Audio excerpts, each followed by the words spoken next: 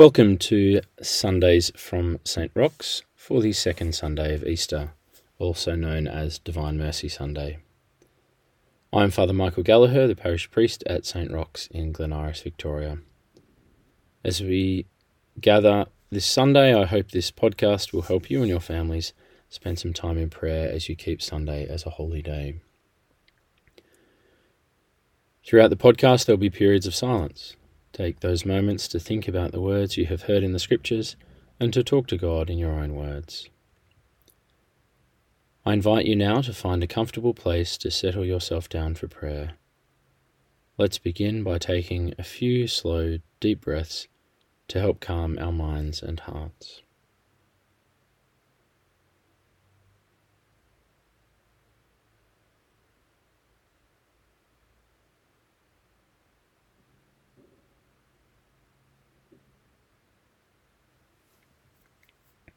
Remember that you are in the holy presence of God, that He sees you, that He hears you.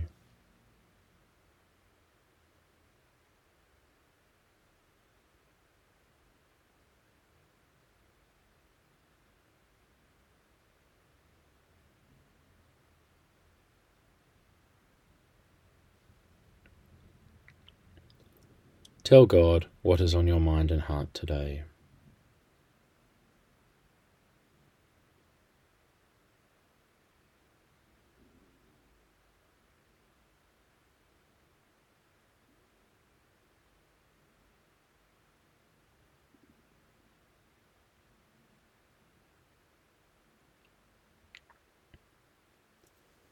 In the name of the Father, and of the Son, and of the Holy Spirit.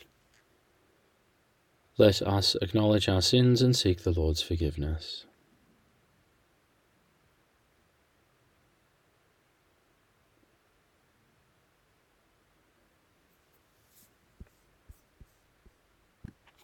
You are sent to heal the contrite of heart.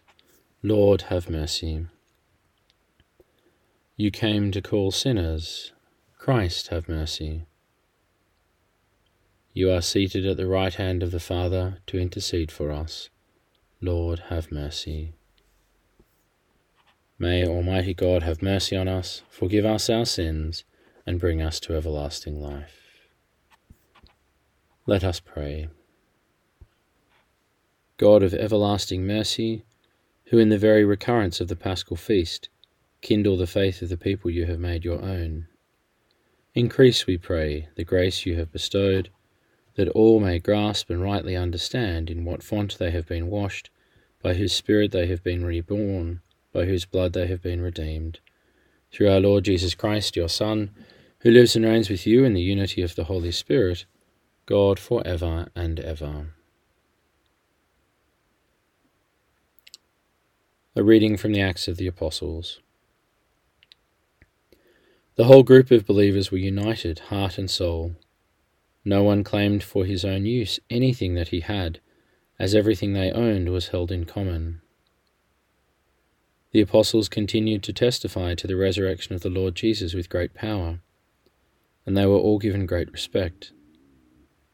None of their members was ever in want, as all those who owned land or houses would sell them and bring the money from them to present it to the apostles. It was then distributed to any members who might be in need. The Word of the Lord.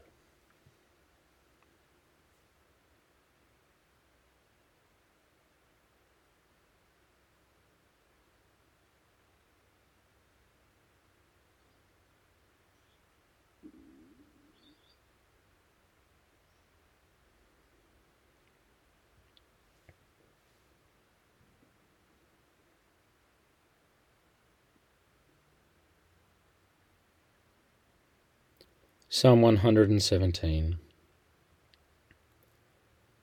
Let the sons of Israel say, His love has no end. Let the sons of Aaron say, His love has no end. Let those who fear the Lord say, His love has no end. The Lord's right hand has triumphed. His right hand raised me. The Lord's right hand has triumphed. I shall not die, I shall live, and recount his deeds. I was punished by the Lord, but not doomed to die. The stone which the builders rejected has become the cornerstone. This is the work of the Lord, a marvel in our eyes. This day was made by the Lord. We rejoice and are glad.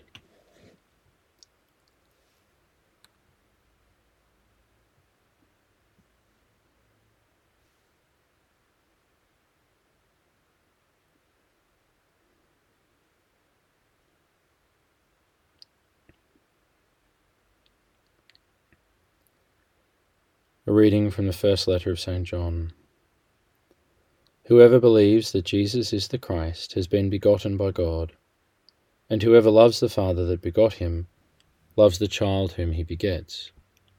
We can be sure that we love God's children if we love God himself and do what he has commanded us. This is what loving God is, keeping his commandments. And his commandments are not difficult, because anyone who has been begotten by God has already overcome the world. This is the victory over the world, our faith. Who can overcome the world? Only the man who believes that Jesus is the Son of God, Jesus Christ, who came by water and blood, not with water only, but with water and blood, with the Spirit as another witness, since the Spirit is the truth. The word of the Lord.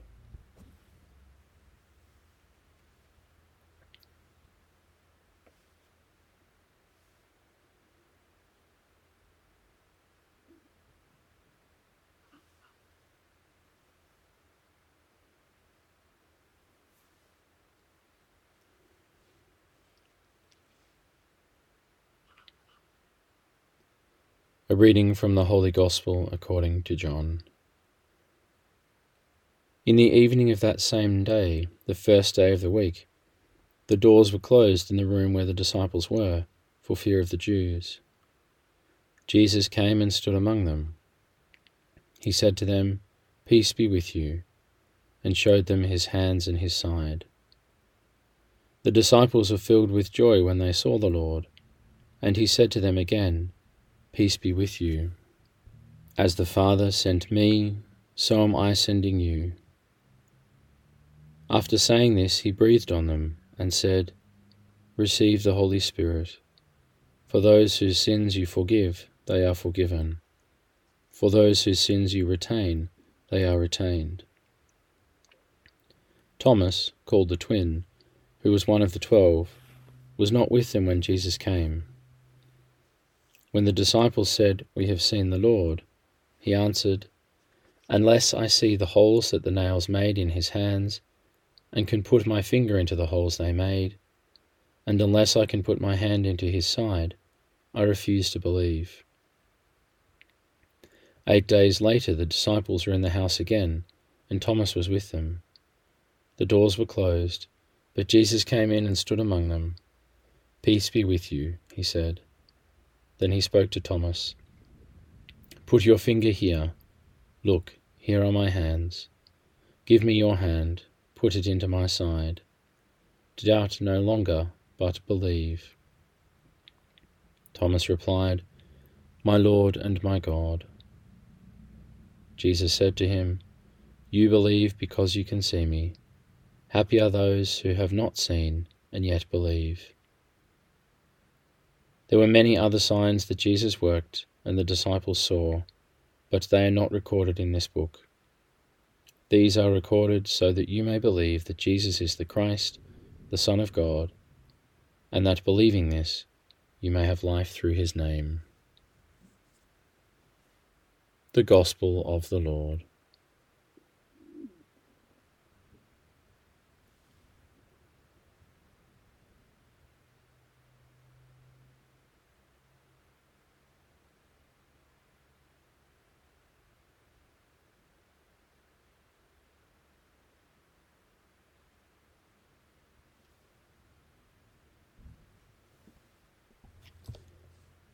In today's Gospel, we read of an appearance of the glorified Jesus to the apostles. We're not sure exactly what the look of a glorified body is. We know that his earthly wounds were there, but they were in glory. They were beautiful, not ugly. This is an indication of how our bodies will be at the end of time, when our bodies and souls are reunited, hopefully in heaven. We see that the apostles touch him and he eats. This shows us that Jesus, risen from the dead, is not a mystical figure, not a ghost. He is genuinely risen in the body. The resurrection is real, and this is crucial for our faith. If he did not actually rise in the body, we are wasting our time this morning. In today's Gospel, St. Thomas plays a key part, often known as Doubting Thomas. He is a model for all who doubt Jesus' divinity, his humanity, or his resurrection. The risen Jesus is the same person as the crucified Jesus. This is what St. Thomas discovers. And Jesus tells him that the testimony of witnesses to the resurrection will be enough for others to believe who have not witnessed it themselves. We believe because we have been taught by someone who was taught by someone who was taught by someone, all the way back to the person who was taught by the apostles who saw Jesus. This is why we believe. And the Gospel writer states at the end of today's Gospel his purpose in writing these stories, these accounts, that people will believe that Jesus is the Messiah who was announced by the Old Testament prophets, the Son of God. And if they believe, they will have eternal life and experience a taste of eternal life now, a different life now on earth. This different life now is possible because Jesus really does act now. He acts specifically through the sacraments. This is where we have direct contact with God. And in today's Gospel, we see in particular one sacrament, the institution of the sacrament of penance, absolution, confession. The Holy Spirit comes down on the apostles and gives them the power to absolve sins. We know today also as Divine Mercy Sunday, a day to remember that no matter how far we have fallen from the Lord's ways, his mercy is on offer to us. We can always come back to him and start again. In the sacrament of penance, it is not the priest forgiving sins. Jesus acts in the priest to forgive sins. As an instrument, the priest offers himself to Christ, and the absolution happens through him. Jesus acts directly on our hearts and souls through confession. He acts just as really as the resurrection is real. Jesus wants a daily involvement with us. We can have that through prayer and through accessing the sacraments as often as possible. And we should want a daily involvement with Jesus because he has demonstrated his power over death and evil. So let's resolve to access the sacraments as often as possible, and in so doing, allow Jesus to work on our hearts. And then be ready for the joy and peace that will come with that taste of heaven in this life.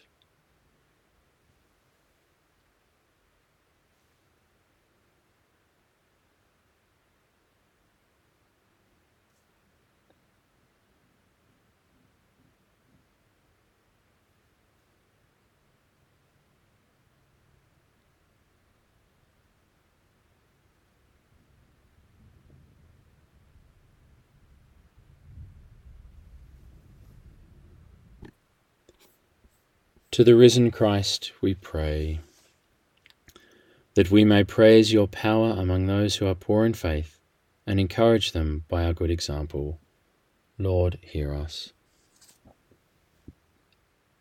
That we may praise your love among those who do not know you and be Christ's ambassadors to those who seek you with sincere hearts.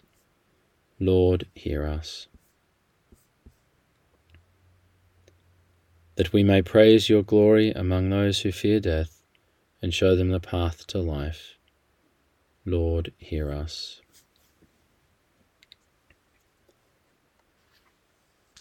Now offer your own prayers either out loud or in the silence of your hearts.